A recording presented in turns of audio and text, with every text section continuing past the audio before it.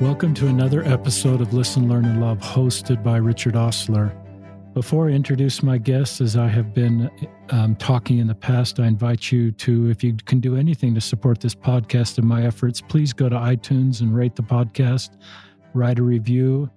I encourage you to check out my book called Listen, Learn, and Love, Embracing LGBTQ Latter-day Saints. It's at Desert Book and Amazon. Appreciate all you that are buying it and sharing it with others. If you have time, please leave a review at Desert Book and Amazon. That helps connect more people with the book. My guest on today's podcast is my friend TJ Thomas. Welcome to the podcast, TJ. Thank you very much. Happy to be here. Before my guests come, I kind of introduce the podcast to them and I say, TJ, this is like you and me going out to lunch and you just telling me your story and me just listening. So that's kind of what we're inviting you to do, is just join us for lunch. And it'll be a chance for TJ to share his story. We offered a prayer, and my prayer our prayer is that the things that TJ shares about his journey as an LGBTQ Latter-day Saint will be helpful for you. If you're an ally, if you're a parent, or if you're LGBTQ, as TJ is walking this road and sharing his the personal revelation he's receiving and what he's learning about himself, will be helpful for you. And I'm grateful for TJ's courage to share his story. I became aware of TJ in a larger way with a Facebook post he made on, I printed it out today. When was the date? Do you remember the day of this Facebook post? February 21st. February 21st, 2021. If it's a public post, we'll link to this in the podcast description so that you can read it for yourself. But it starts with I am bisexual and just talks about his journey as a bisexual Latter-day Saint.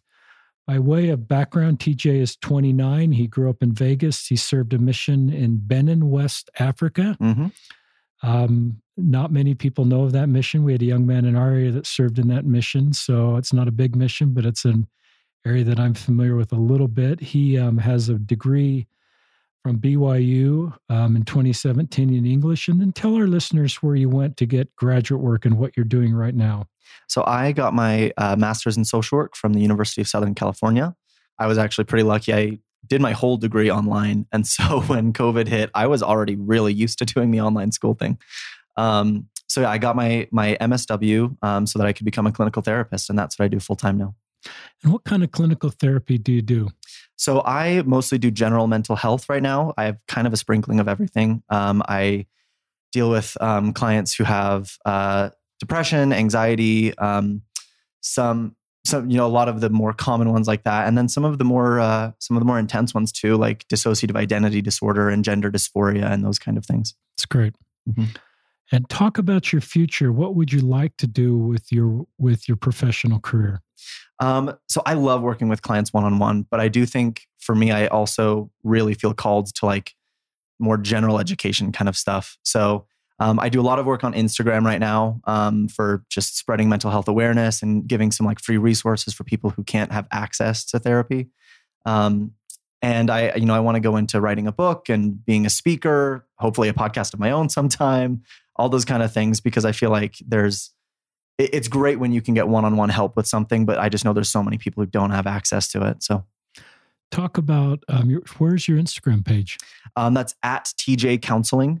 And so I just do posts all the time with different thoughts and ideas. I do, at least once a week, I do what I call Therapy Thursday, which is like a little 5-ish minute video about different mental health topics. It's great. Thanks for what you're doing and your vision about the future. There's a huge need for your expertise and your ability to help people through your therapy. So go for it. If I just go for it. We need what you're doing. Talk about, I assume if I had talked to you on your flight home from Benin, West Africa, you weren't prepared to talk about your sexual orientation at that point. Just talk to us about coming to terms with your sexual orientation and sharing that. And you've been on episode 46 of Questions from the Closet. You listeners could check out that episode also. That's Ben Schilotti and Charlie Bird's podcast. But just talk about why you decided to share this part about you with others. Sure. I was in such deep denial about my sexuality for such a long time. And I think part of that is something that I shared on Questions from the Closet too, is that the closet is kind of bigger when you're bi. There's a lot more room to hide because you do have an attraction towards girls. So you can like lean on that and you can really rely on that. And so the parts of myself that I was feeling this attraction towards men, I was really in denial about it. I had so many justifications for where it was coming from or what it was that were trying so hard to never admit that it was an actual attraction.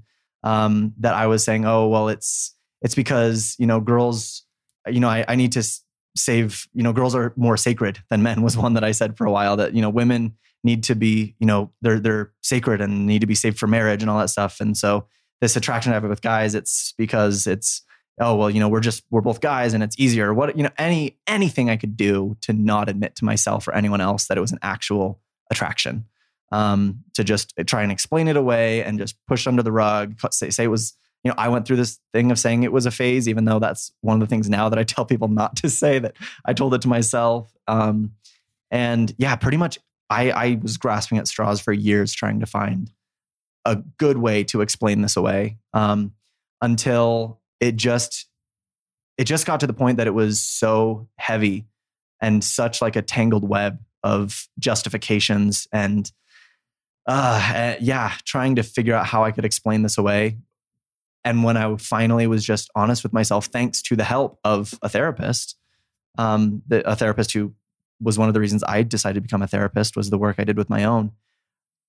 Just the weight that was lifted when I finally admitted to myself that I was bisexual. And then even beyond that, when I first told my family, and then when I first told some close trusted friends, and just like it kept getting easier and easier and lighter and lighter. And so then even getting to that point where it was this really scary decision about whether I should come out publicly, because I was honestly worried it was going to affect like my job and my career. I have a lot of like teenagers that I work with. And unfortunately, there's this really, really unfortunate idea or stigma or stereotype, I don't know what to call it, that has somehow linked being gay or bisexual or LGBTQ in general with pedophilia. And I was really worried that I would have moms find out that I was bi and would pull their 16-year-old son out of therapy with me because they were worried that I was going to do something. I don't know. And I knew that these guys that I was working with, like they needed to be there. And I could see that it was helping and that they were like improving and finding someone that they could talk to when they couldn't have talked to anyone else. And I really didn't want to do that to them, of like, make them get pulled out of the good work they were doing. And so there was a lot of these considerations. Or for a while I thought, well, I'll wait until I'm married to a woman and then I'll come out as bi, because then it'll be acceptable. Because then, anyone who might have a problem with it will be like, oh, well, yeah, he's bi, but it's okay because he's married to a woman. And then I would still have like the credibility or the trust or whatever else. And I just got so tired of trying to weigh all those considerations, and just came to the point where I was like, you know what, this is something that is true and authentic about me. And it's not going to improve the longer I wait. It's not going to get better. So I just decided that it was something that was going to be better both for myself, and that I should be caring more about the positive impact that I could have on especially the younger generation and the LGBTQ kids who are members of the church right now, is trying to find their place, that I could have a way more positive impact on them and helping them find their way, and others like me, that would far outweigh any possible negative repercussions that I could have on my career or anything else. That's a great answer. I think it takes a lot of courage. We've done few podcasts with bisexual Latter-day Saints. Mm-hmm. And the first one we did was somebody who said, there's actually probably a lot of bisexual Latter-day Saints in our stories, like you said, are underrepresented. Mm-hmm. And he helped me understand this is still a big deal to be bisexual. Mm-hmm. And I shouldn't minimize anybody's experience. And it was very helpful for me. So this podcast is already helpful for me. I like this phrase used, a tangled web. Mm. And you've kind of explained untangling the web, but was there things that therapist in particular did for you, if you go back to his or her ability to untangle this web, that was helpful for you? it's sort of you helping others untangle their own web that might listen just for a few minutes. Sure. I think one of the most helpful things that I still carry with me today that she taught me is because she was also LDS, and so she involved the scriptures and spirituality very heavily in our sessions. And one of the things that she worked with me on was recognizing that peace is God's litmus test.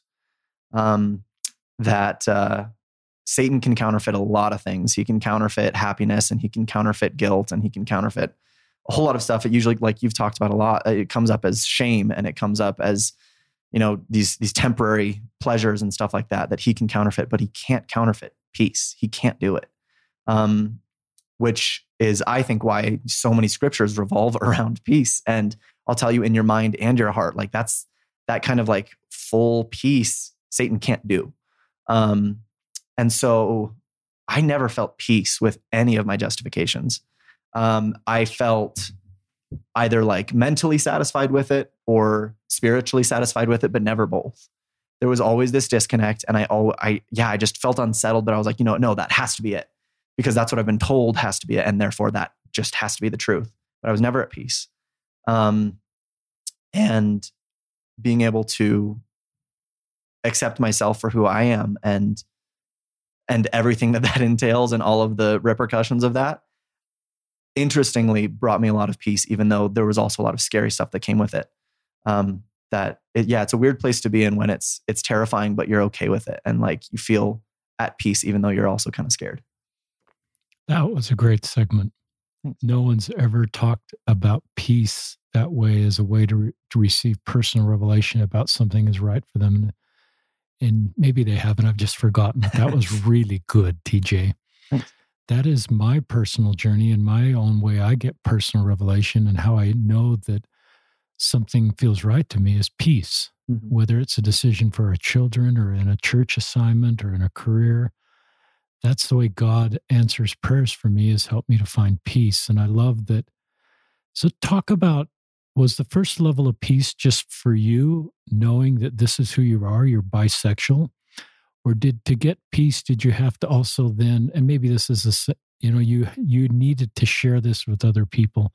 Why was and some people may just find peace in accepting this about themselves without ever sharing it with anybody. But it sounds like you needed to talk about this. Yeah. Sharing it with others helped tremendously for me. I think for me, it was the most helpful thing was the close family and close friends that I talked to about it, because as great as, a bunch of Facebook likes or whatever is, it was really the love and support that I got from those close people who I was, even though I knew that they were, loving and that they cared about me and stuff, there's always that fear that, it's going to change the friendship, or they're going to be uncomfortable or whatever. They're not going to want to talk to me anymore. And so having close friends and family members specifically tell me, this changes nothing but our friendship.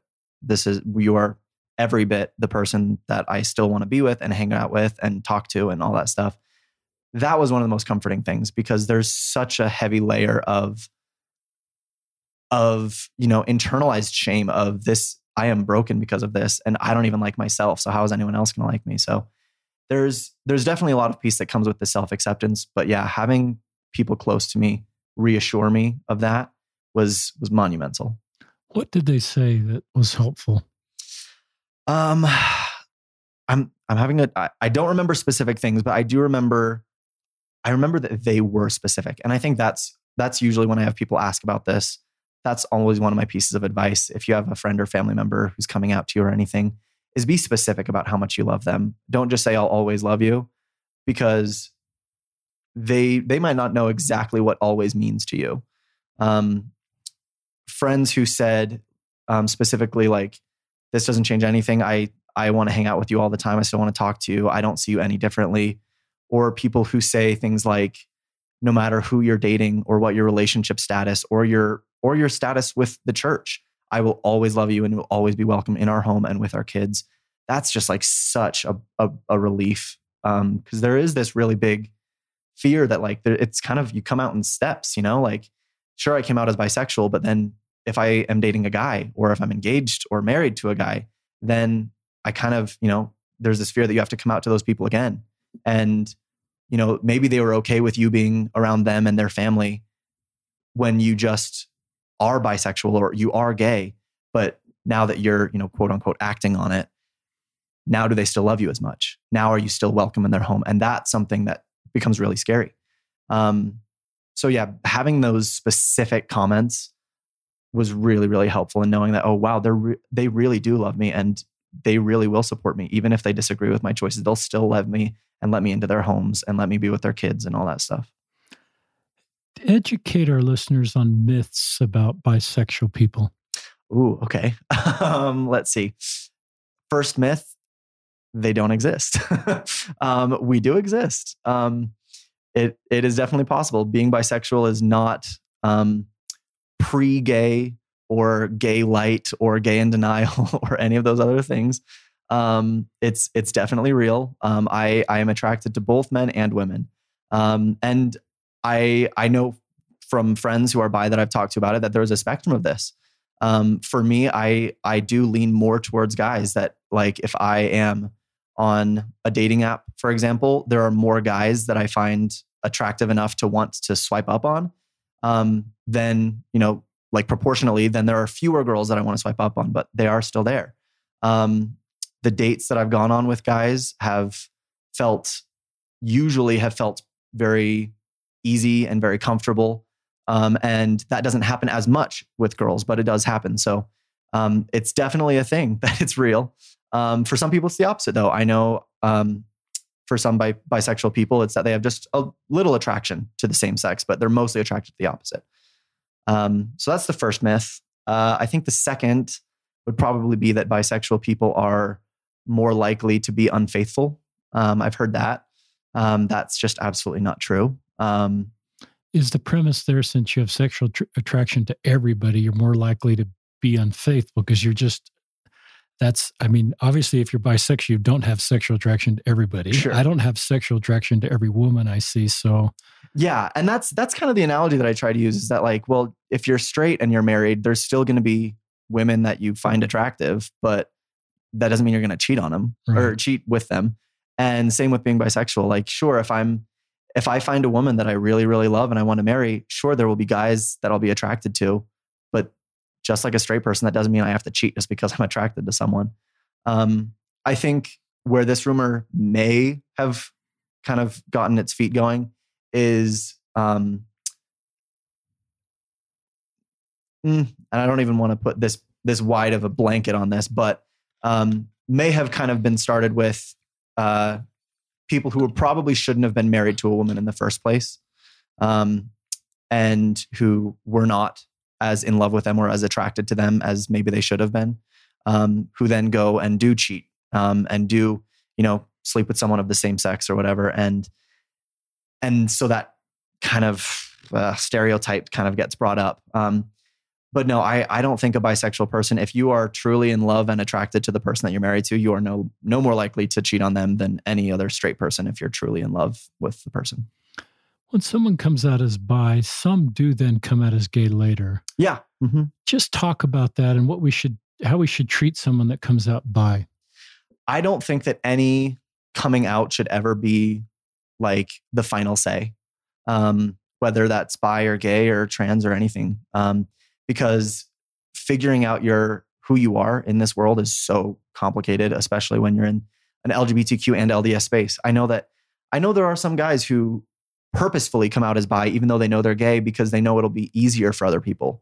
They think that it'll be like an easier blow for their family, for example, to be able to say, oh, well, I'm bi, but it's okay. I'm still dating girls. And then, you know, a couple years later, they come out as gay, and it gave their family time to adjust. And I think there's also the case that some people genuinely do think they're bi, likely because they've been so conditioned for so long that they have to be attracted to women. So then when they finally realize more who they are and they realize, no, I thought I was bi, but I'm not really, I am fully gay. They then have to come out again.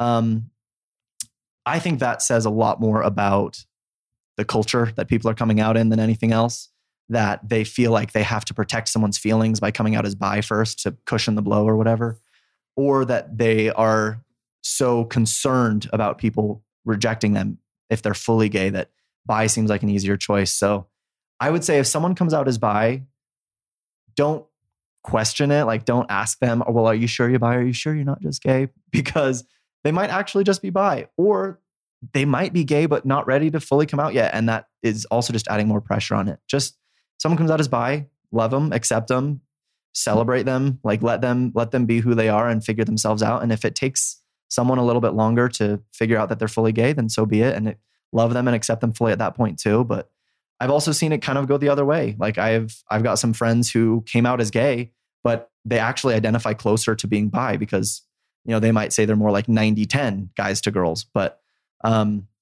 there's a lot more room for nuance in these labels than we like to give credit for. But it's just easier to have a few categories than have to go around all the time saying like, well, I'm bisexual, but I'm 80-20 men to women. So it's easier to just have a couple labels, but give people the space to be that label, however is authentic to them. Great answer. Talk about just your relationship with the church. You're 29, you're a returned missionary. Talk about your relationship with the church, your hopes for your future in the church. You're not in the church. And another major question is just the revelation you're receiving. And did that increase or decrease once you came out? Yeah. So that's like two huge questions. You don't need to take it in that order. Well, I'd say the quick answer in there is my revelation vastly increased after accepting myself and starting the process of coming out. Just so I hear that, your personal revelation from your heavenly parents significantly increased. Significantly. As you were able to come to terms with your sexual orientation and share that with others. Oh, yeah. And share with our listeners why you think that happened and some of the revelation you're receiving. I think part of it is something that I've heard you discuss with other guests before, that you just don't have easy answers when you're LGBTQ and in the church. You don't have an easy roadmap. And things that most members rely on or look heavily on, things like their patriarchal blessing or even just like the kind of general checklist that we kind of go through, a lot of it just doesn't apply anymore. And so you don't really have a choice. You have to get really, really close with your Heavenly Father. And there's a lot of difficult things that, unfortunate things that have been said by members of the church, whether just general or leaders, or, difficult policies that you have to confront. And a lot of things that if you're not LGBTQ, you can kind of sidestep it and just kind of leave it as like, oh, well, I'll understand it in the next life. One of those unanswerable question kind of things. But when you're LGBTQ, you kind of need your answers and you need them like right away. So you're kind of forced to find answers that, like I said before, that bring you peace and that really feel like you're close with Heavenly Father. And while I'm on that subject, just as a general word, I like to remind people, don't discount people's personal revelation. If someone tells you that Heavenly Father is okay with what they're doing because they've been really prayerful about it, they're not just throwing that out there to try to get past it. They've wrestled with it a lot. And I don't think it's anyone's place to say, unless the revelation is telling them to like hurt somebody, I don't think it's anyone's place to say, oh, well, that can't be God. You must have been deceived, or that's not true happiness. Like, I just feel like there's so many examples even in scripture of like personal revelation that doesn't look quite like it maybe ought to on the outside. I mean, the easy one that comes to mind is Nephi literally murdering someone. Like, we know that, Nephi's famous scripture, the Lord gives no commandment except he shall provide a way that they shall fulfill it. Part of that way for Nephi was killing someone. So that's definitely, against the general commandments, of course, is thou shalt not kill. But even something as extreme as that was sanctioned by God. So I think that's just one thing that I like to kind of bring up when I can, is people's personal revelation might look different than you expect it, but that doesn't mean that it's wrong. And we see that throughout scripture and church history and Christ's own life all the time, that personal revelation, that if you're connected with God, doesn't always have this perfect little picture on the outside. But back to the original question of my relationship with the church. I think right now the easiest way to say it for me is I want to stay in the church as long as the church wants me to stay in it.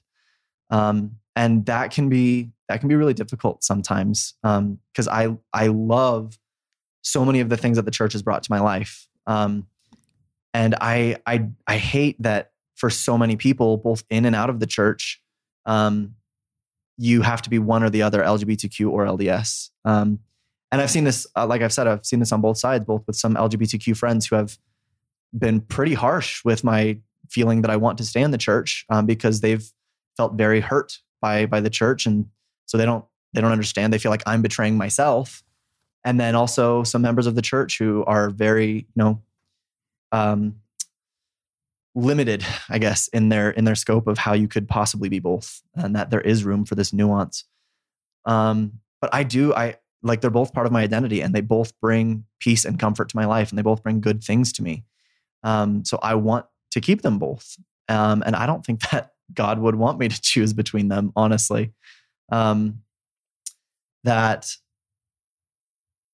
unfortunately, I think we have kind of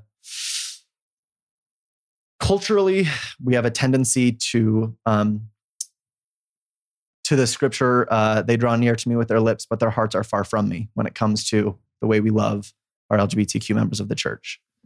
I've met a lot of members of the church who will do really good lip service to loving everyone, and oh yeah, we love them, and yada yada, and go on.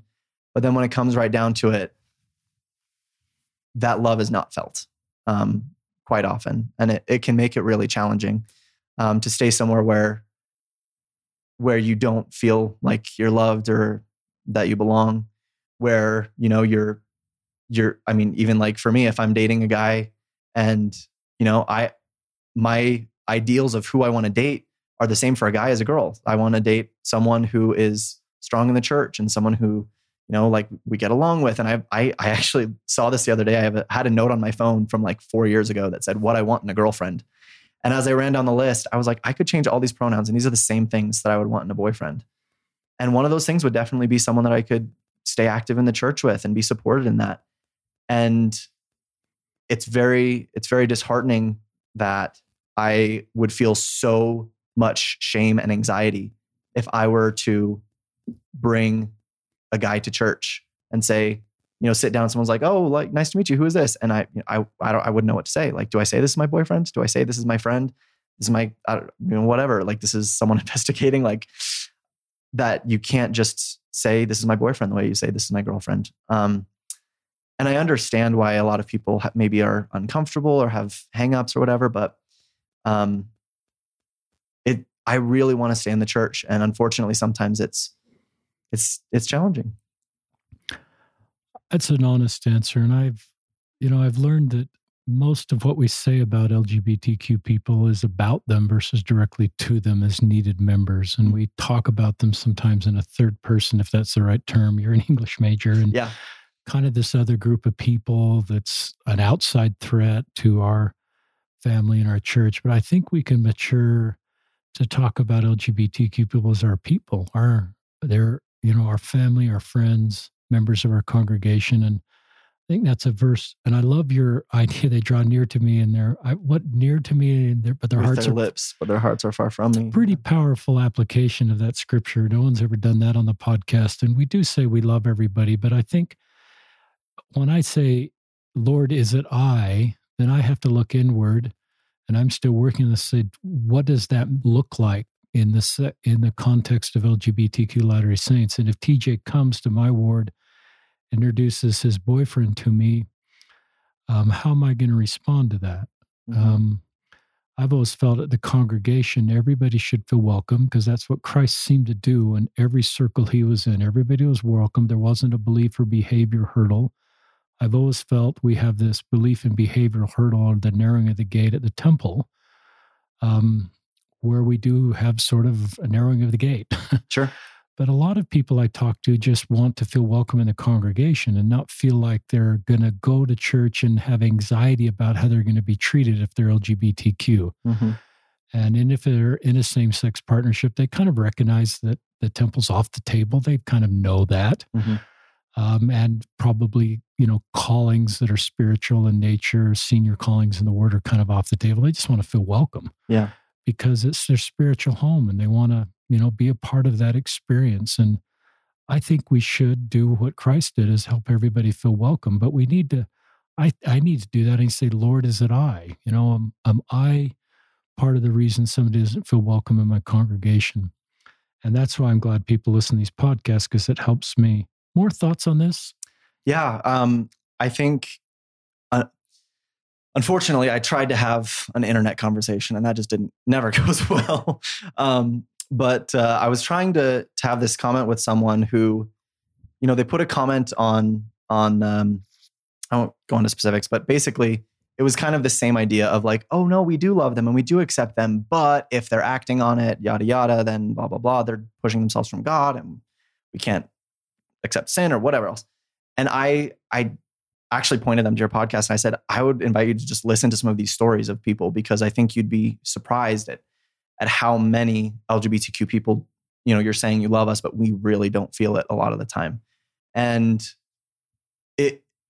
the response back was like, well, everyone feels exiled or out excluded sometimes. And are we choosing to be offended? And kind of those same answers that you hear. And I started getting really, really heated and I had to not comment because I was just like, it wasn't going to go in a positive direction. But what I wanted to say, and so now I'll say it to all the listeners, was we can learn a lot, I think, just from like statistics, basically. Like you can just look at the numbers, right? We've talked about how about 5% of the general population is LDS now, and if you take LGBTQ, LGBTQ, and if you take, it's going to be 5% LDS sometime. 5% are LGBTQ, and if you take the general LDS population, do the math, that should be around 800,000 LGBTQ members of the church, and that's like a lot, right? But then I started doing some math for myself, and there's roughly 30,000 wards and branches, which means that with that math, there should be, on average, 26 LGBTQ members of each ward or branch. And I don't know if you've looked around at a ward or branch lately, but there are definitely not 26 LGBTQ members of the ward or branch. And whether that's because it's someone who's very closeted, who isn't coming out, or whatever, I would say in most of the wards that I've been in, there are 1 to 0 open LGBTQ members. It's changed a bit in the past like year or two, even actually, but just in singles wards, I've noticed it changing. I don't see it as much in family wards, but statistically, if we should have on average 26 LGBTQ members of our wards and branches, and we have 1, like at best, if we're losing 25 out of 26 of any group, we have to look at what are we doing? What are we saying? What are our behaviors or whatever? What's going on that's making 25 to 26 of these people leave? And we can't just say they're choosing to be offended. Like if 25 out of 26 like redheads left the church, like it would be this huge deal. And we would be thinking, what are we saying that's making these people leave?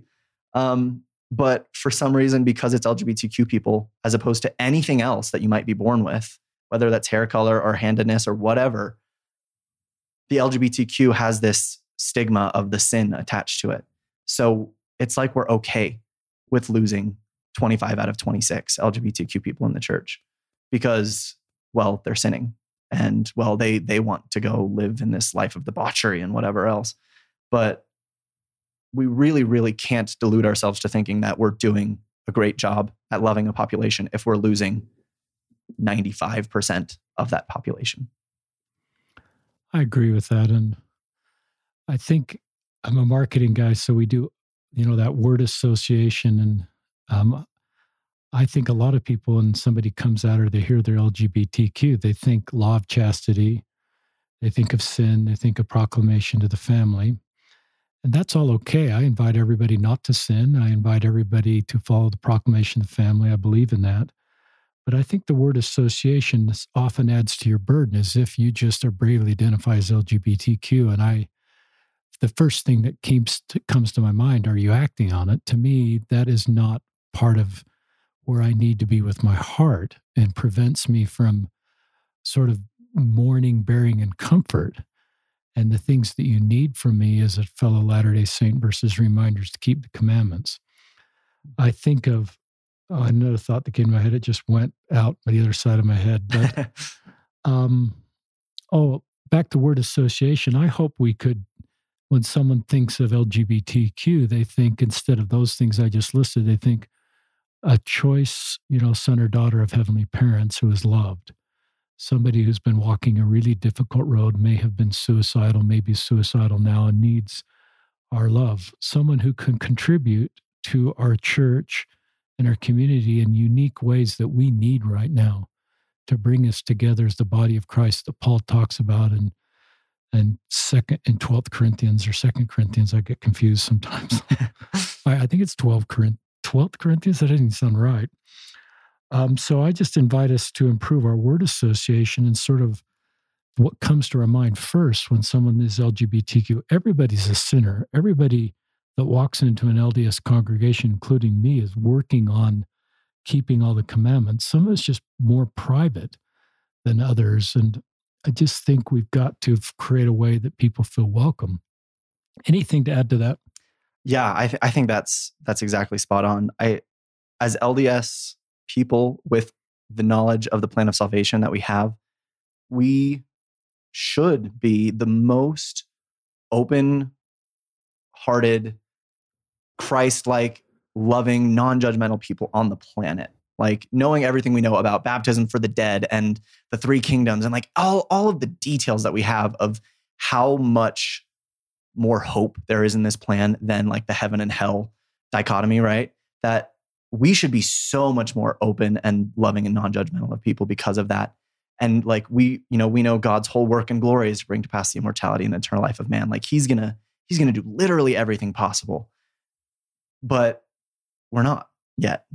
I don't think. I don't think, unfortunately, I don't think we have the reputation of being the most open-hearted, non-judgmental, loving community, unfortunately. And that, personally, I think that's what Christ is really waiting for the second coming. I stopped thinking a long time ago, what I used to think was that that the second coming was waiting for us to be more perfect, that the second coming is waiting for us to all be keeping the word of wisdom and the law of chastity and going to the temple and doing all of our checklist things more perfectly. And I no longer think that's the case, because I don't think the people in the city of Enoch or the people in 4th Nephi or any of these other Christ-like communities that we talk about, I don't think any of them were at that perfect point yet. And even in the scriptures, what we talk about of being a Zion people is one heart and one mind, right? The last days are going to be hard. They're going to be rough. And the stakes of Zion are meant to be a shelter, a refuge from the storm, or like you talk about the balm of Gilead, right? That until we get to that point where every single person, no matter, like the scriptures say also, every nation, kindred, tongue, and people, like LGBTQ plus is a people. And until every nation, kindred, tongue, and people knows that they have a place in the LDS church where they can go and they can be safe and they can be loved and accepted and sheltered from the storm, we're not ready. We're not a Zion people. We're not ready for the second coming. And so that's what I think Christ is really waiting for, is for us to learn how to love more openly and fully.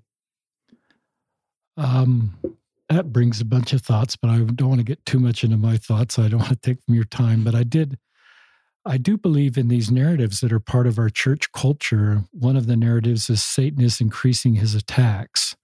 So I believe that, but I think I sort of think about that in different ways than perhaps I've culturally been taught that. I don't disagree with anything I've culturally been taught, but I tweeted out a few days ago, one of the ways that Satan is increasing his attacks is the lie that our LGBTQ friends are not some of Heavenly Parents' choicest children.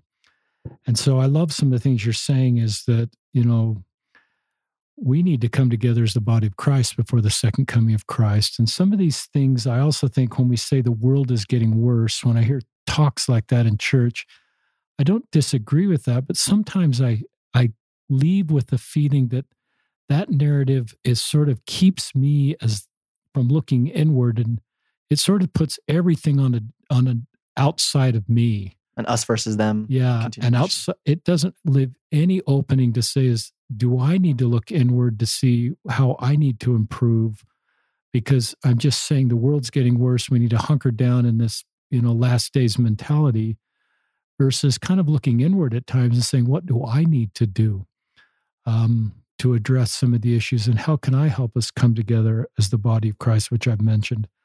So just some thoughts. Talk about, you can add on to that, but I also want to talk about why you would date men if you're bisexual, because obviously dating a woman, there's a path to fully participate in the church, have a family, sort of that. I'm going back to your flight home from Benin, which I assume had a hope to marry a woman, have 2.5 kids, like it says in your post, and now you're dating men. So just explain to our listeners more about your thought process there. Yeah. This one took a really long time to get to, for sure, because like I said, when you're bi, there is that room to just say, oh, well, I'm just not going to listen to that side of my attraction. Which is unfortunately, I think, where a lot of the unfortunate advice comes from of, oh, well, you're bi, well, it's okay, just choose a woman and then you'll be fine and then it's all good. Dating girls has been, I didn't realize this until very recently as I started talking to people. I did not do great statistically with my dates with girls. I know everyone goes on bad dates and some dates are good and some are bad, but I realized finally after talking to people about it that like the number of dates I went on with girls where I came back from the date having enjoyed myself and having liked the person and wanting to go on a second date was drastically lower than any of my straight friends, right? And when I finally opened myself up to the possibility of dating guys, one thing I will say is that it greatly decreased some of the sinful behavior that I was participating in that were the only outlets that I knew for my attraction. And once I started going on dates with guys, it was just like, oh, this is why people like dating. Like, it's not supposed to be a chore. So yeah, for me, it kind of became a little bit of this, I don't want to say a numbers game because I feel like that makes it a little bit too trite, but that I just came to the realization that I can keep forcing myself to date girls and have maybe 1 in 50 dates be someone that I actually am attracted to and that I like and that I connected with and that I want to go on a second date with. And I can be burning myself out and going through all of the headache of 49 bad dates in a row for the possibility that maybe I'll find a girl who I am attracted to enough and who I love enough that I would feel comfortable with marrying. Because like I said earlier, I wouldn't do it just to have a girl that I'm married to. I wouldn't put her through that or me through that or potential kids through that.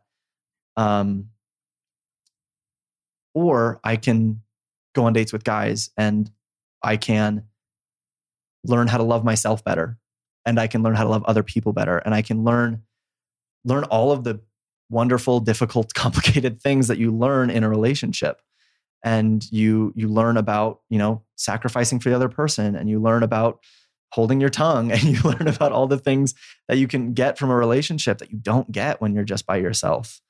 And I started thinking more and more that for me personally, and I know everyone has to come to their own revelation and decision with this, that while I still think that marrying a woman would definitely be easier in a lot of ways if I was able to find that 1 in a billion for me who I was attracted to and loved in all of those ways that I would want to, it would be a lot easier culturally for sure. But if the choice was between being alone for the rest of my life or being in a relationship with a guy, I think that being in a relationship with another guy would actually help me to become more Christ-like and more like Heavenly Father, because I would be learning those things that you only learn in a relationship than I would by being alone, even though being alone, I would be keeping one extra commandment. And I think that what the conversations that I've had in my prayers with Heavenly Father is that I need to become like Him. And that's my whole point in being here. And no one gets to becoming like Him with keeping all the commandments 100% perfectly. And for me, the commandment might be the law of chastity, but that I can get a whole lot closer to Him with being with someone than being with no one. It's an honest answer.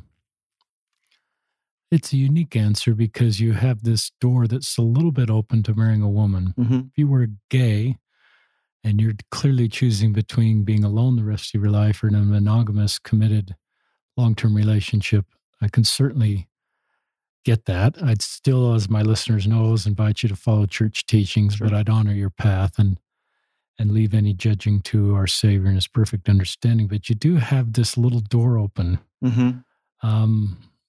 And I guess you've heard all these comments like, well, if that door's open, don't you believe God will lead you to that woman so that you can find her and make it all work? With this part of you that at times is attracted to a woman? Mm-hmm. Or do you feel like you've just exhausted that road, even though you're leaving that door a little bit open? How do you reconcile that? Because there's a side of me that wants to kind of sort of keep you it's the natural side of me that would want to encourage you to explore this path of staying fully, being able to fully participate in the church in the sense you could keep all your covenants. Absolutely. And that is, I think, probably the biggest drawback to being bi, is being in that space, because I've had that same conversation with myself a lot. And I don't know what my future is going to be. Like I've definitely not closed the door to marrying a woman. But for a long time, it was the door to dating men was so tightly sealed shut. And the door to finding a woman, if we're using this analogy, the door to finding a woman that I was going to marry and date was open, but just barely a crack. It's like I couldn't breathe. Like, it's like I was in this box and one door is sealed shut and the other one's just got a crack, and it was kind of suffocating. I would love it if I just ran into this perfect girl, that I could marry and we could have a family and all that. But in my prayers and my conversations with Heavenly Father, I've really felt like, I don't know if it's just for now or if there's something for me to learn from it or whatever, but that he was and he's okay with me on this path of dating guys and seeing what this is like for me and figuring this out. And maybe it's kind of like Elder Holland's story, that it's to take me down that path that I realize I don't want to be on. And then it helps me to know that the other path was the right one, or I don't know. Maybe it could be 1,000 things. Like I've gone through so many scenarios in my head of why this might be, but for me, it just comes back to the peace thing, that I've definitely not closed the door to dating girls for sure, and to finding a woman that I could marry. Cause that's one thing I think about is like having kids. Like I would love to be able to have like biological kids with my wife. I would love that. But I know, if I end up with a guy, like, you can do things with surrogacy or adoption and stuff. But that is one thing that I know that I would be giving up, would be having a full biological child with the person that I love. And so I definitely am open for sure to Heavenly Father giving me this woman. But for whatever reason, my path right now, I feel a lot of peace with dating guys. And I've always been a world-class overanalyzer and overthinker. So I've been trying to control that lately with just trusting my feelings a bit more, and going with what I'm feeling to be right and to be true. And I've felt really good with dating guys recently, and I don't know where that's going to take me, but I was just really depressed, honestly, for a long time with how hard I was fighting to try to find a girl to date, and never being able to find it. And so I found a lot of peace and a lot of happiness and a lot of answers about myself and about who I am, in my experience with, even if it's not like exclusively dating a guy, but just going on a date. And even if it's just connecting with other LGBTQ guys, just talking about our shared experiences and being able to talk about these things, I've gained a lot from these experiences that I really believe have helped me grow closer to Heavenly Father than I was before. Thanks for taking on that tender question, TJ. And listeners, the way I process TJ's answer is I just trust him. I just think it's our job to trust people. I mean, my general advice, if you're my son or my friend or in my ward, is to go slow. I think you're doing that. Sometimes when you open a door that's never been opened before that, you go pretty fast and make some decisions that you later regret. And I think you have the maturity and the emotional maturity, the spiritual maturity to go slow. So I don't really think you need that advice, but I think that's my general advice, listeners, is to go slow. Take God with you, rely on personal revelation, learn from that experience. Don't necessarily, because you've opened that door, just like you said, that's the for sure door for you. It may just be part of understanding your future. And I think I just trust you. And I don't, my personal revelation doesn't give me the ability to judge your personal revelation. If I'm your bishop, and you end up in a same-sex relationship, that, you can't fully participate in the church, but I would certainly want you to feel welcome in our congregation. And I'd want to help you feel like you're a valued member of our congregation. So that's the way I process that, listeners. It's complicated, but I think talking about it is better than not talking about it. I think Satan does win when he keeps all this in the closet and creates shame around these conversations, because I think TJ talking about his future helps him make better decisions. And let's talk about your family, because what we talked about ahead of time, you've got a very supportive family. And I think if your family's aware of this road you're walking, I think you're more likely to make better decisions when you feel them kind of walking this road with you. Talk about your family, your relationship with your parents and your siblings, anything you want to talk about. Sure. So I mean, yeah, like you said, my family has been really, really awesome. And I know that I'm really lucky because I've seen some close friends, or just some stories I've heard between different people of some not so supportive families, which has been really disheartening. And I'm so lucky that I came out to my family a long time before I came out publicly. About 2.5 years ago, I started telling people in my family, and not one of them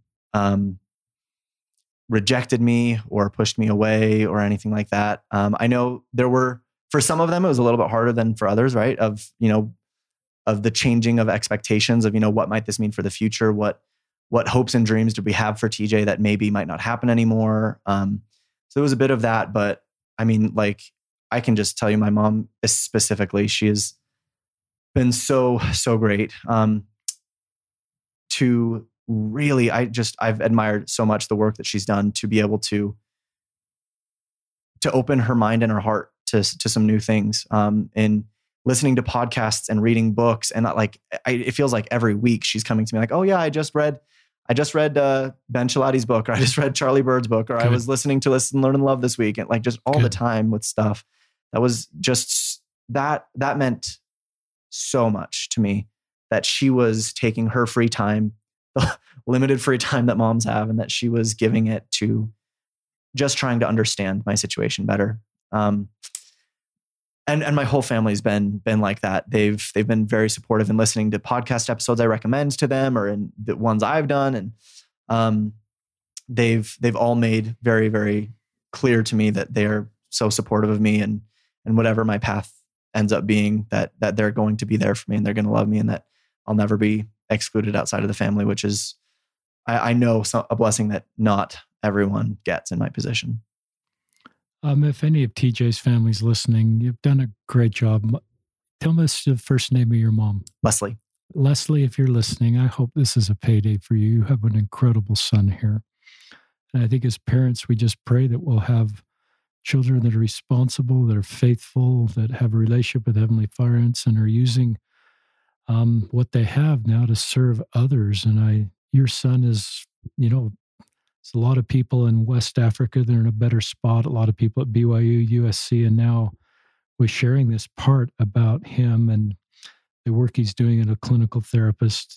Great job. And great job, just like you may be, your son may be roughly the same age as my kids, and you may be roughly my age, but I've certainly had to do the things you've had to do, is just a hard drive reset and be willing to learn of things that I didn't understand 10 or 20 years ago. And I think that's part of growth and part of being able to better, more, and bear in comfort. So I think you're doing a great job as a family, and that's a real tribute to your family. Anything more you'd like to say about your family? Well, I definitely need to give my dad a little shout out too. Good dad. My mom did such amazing work. But I was actually a very unique case where I actually came out to my dad before my mom, which I've heard is not the norm. Why? I don't know exactly why. I think I had a feeling that he was maybe more warmed up to it because I have a gay uncle, and he's married. And so I don't know, maybe it's just because my dad has a gay brother. And so that was kind of already in his sphere of influence. But and I still have the picture in my head very clearly of when I came out to my dad. And then it was either that night or the very next day when I came out to my mom. So it wasn't a whole lot later, but I just knew I wanted to do them individually. But my dad has also been like so great and supportive, like from the very first conversation.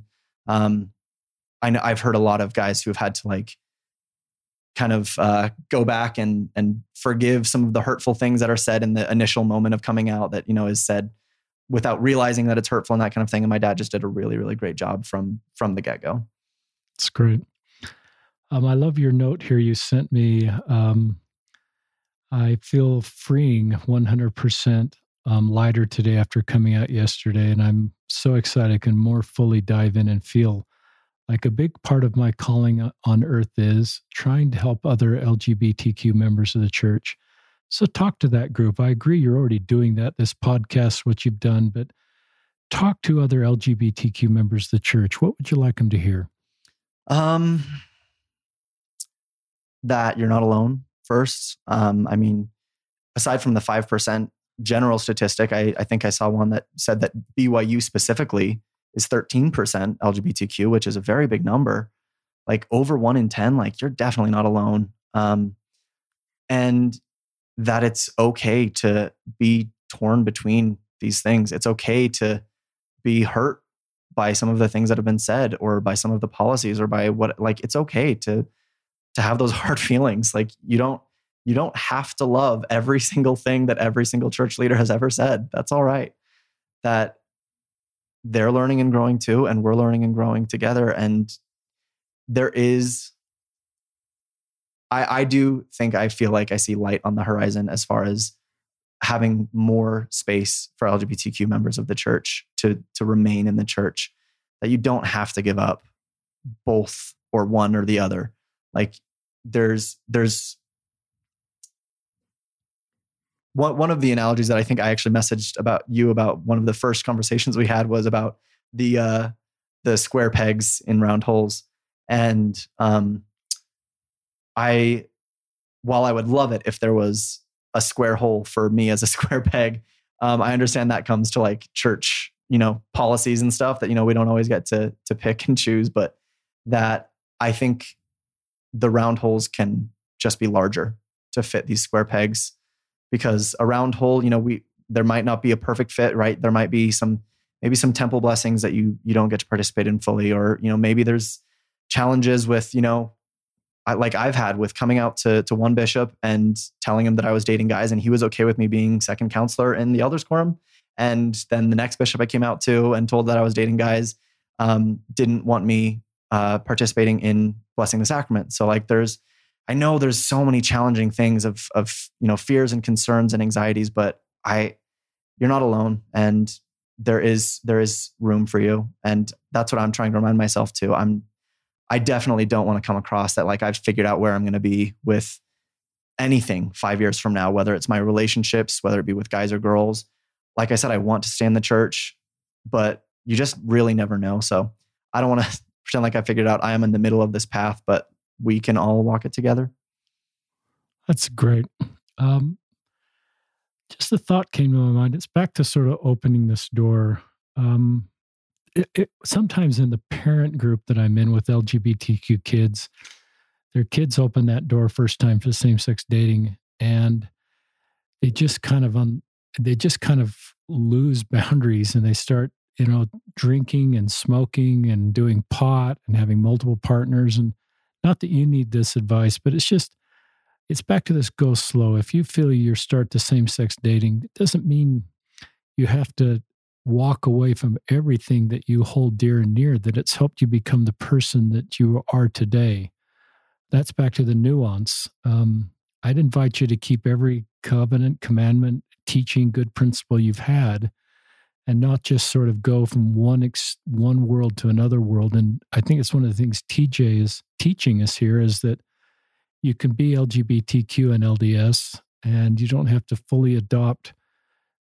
I don't want to brand the LGBT community in one way, but you could just do this the way you feel is right for you. You don't sort of have to look to a group of people to tell you how to do this. I think you can look to individual stories and the personal relationship. And I think one of the most powerful things that TJ's taught us is the word peace.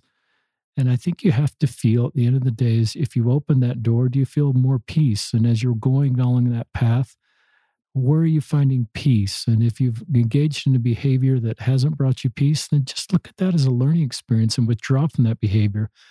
But I think Satan sort of, once you engage in inappropriate behavior, he may, and you recognize it's not something you want to do, but you feel you've gone too far, or now that's where he wins. So I just think disengage from that behavior, find the peace you're looking for, and just look at it as a learning experience versus your future is forever changed or your heavenly parents no longer love you. So that's me sharing some advice. I'm just going to turn it back to you, TJ, for any other comments, any other things you'd like to share, anything in your mind. Yeah, one thing that's been on my mind actually the last week or two, since the Y was lit up in the rainbow colors, which I got to tell you was so awesome to see. Even though I know that BYU sent out that it wasn't approved by them or whatever, it was still an awesome sight. I agree. It was so great. Although in some of the backlash of that, like I saw some of the social media posts of some of the counter movement or whatever of people carrying umbrellas on BYU campus, and some people being really upset with the Y being lit up, that it was vandalism, which it was just flashlights, so it wasn't vandalism, but just a lot of people really, really fired up by the use of the rainbow symbol in any way. And I think there has been an unfair association of the rainbow symbol with, I don't know, just like everything counter to the LDS church is the rainbow symbol, right? And that's not the case. That it's, I think, unfortunately, in some people's minds, it's been associated with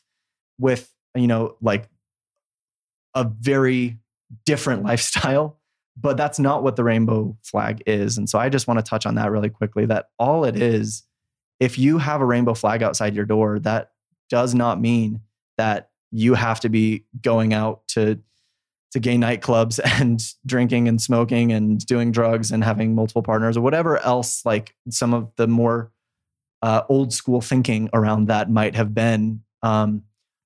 Literally all it means is that you are a safe and loving place and a safe and loving person for anyone to come and talk to. And I mean, like you've mentioned that as you started being, when you were a bishop and you started being more talking about LGBTQ people, that more just general people not in that space felt safe talking to you too. And I think that's such an important thing, that I really, really believe that if during Christ's day, they had the social awareness or whatever else of having symbols to represent groups of people, right? Like if there were, I don't know, if there were like a pin to represent being a leper or being a Samaritan or being a sinner in general, being a publican, being whatever, Christ would have been wearing all of the pins. Like he would have been wearing every single one of them, because all they mean is that you're loving someone and supporting them and you care about them and that you're okay with being with them and going to dinner with them and talking with them and welcoming them in your home. And those are all things that Christ taught us so many times that he did over and over and over again, which is why I think that if Christ were alive today, he would absolutely sport a rainbow flag, because it doesn't have to mean that you are rejecting the family proclamation or destroying the family or the church or whatever else. It just means that you love that group of people and that you want them to feel loved and that you're someone that they can turn to in their time of need. And that's everything Christ taught us. Love that. So well said. Anything else you'd like to share with our listeners, and give our listeners just your social media. Give your Instagram account, any other ways you want for our listeners to be able to connect with you. Sure. Let's see, anything else? I think the last thing that I would want to share is just about the pain of rejection and exclusion that the LGBTQ population in the church faces so regularly. One of the kind of realizations, like I said, I've had a lot more personal revelatory experiences since accepting this part of myself than I ever did before. And one of them that I came to was the scripture that says that Christ suffered the pains and afflictions of all kinds according to the flesh.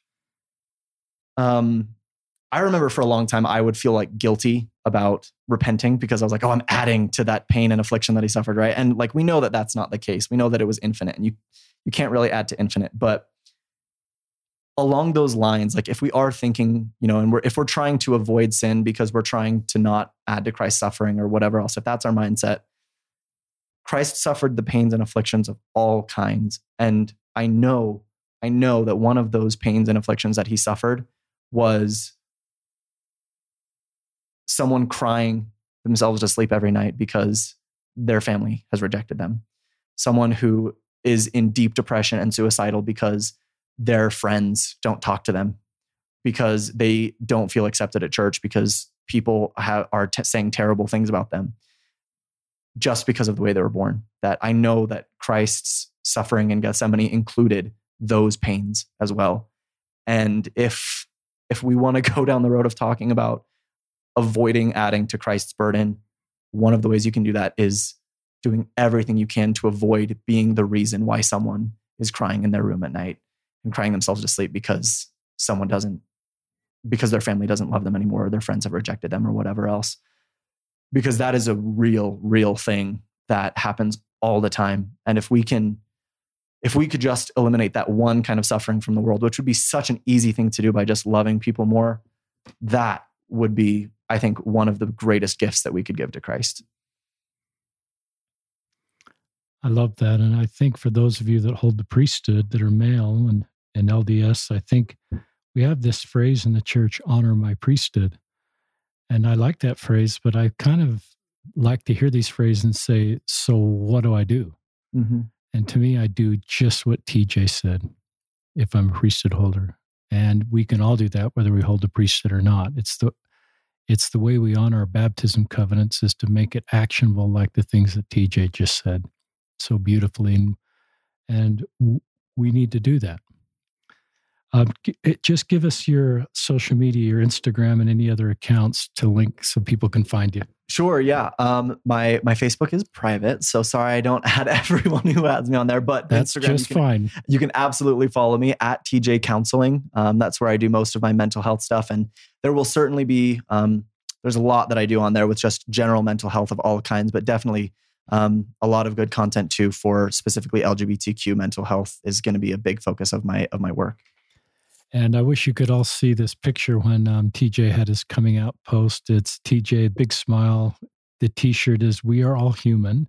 Mm-hmm. And you've got a picture of which temple in the background? That is the Oquirrh Mountain Temple. That is the Oquirrh Mountain Temple. I can tell now. So TJ Thomas, you have a great life ahead of you, and you are mature and thoughtful and have some wonderful things you've shared with our listeners, things that I've never heard before. That's even after 300 podcasts, we continue to have people that share unique stories and unique insights. And I'm grateful for people like TJ that come forward and share their stories. So on behalf of TJ and Richard Ostler, we're signing off on another episode of Listen, Learn, and Love.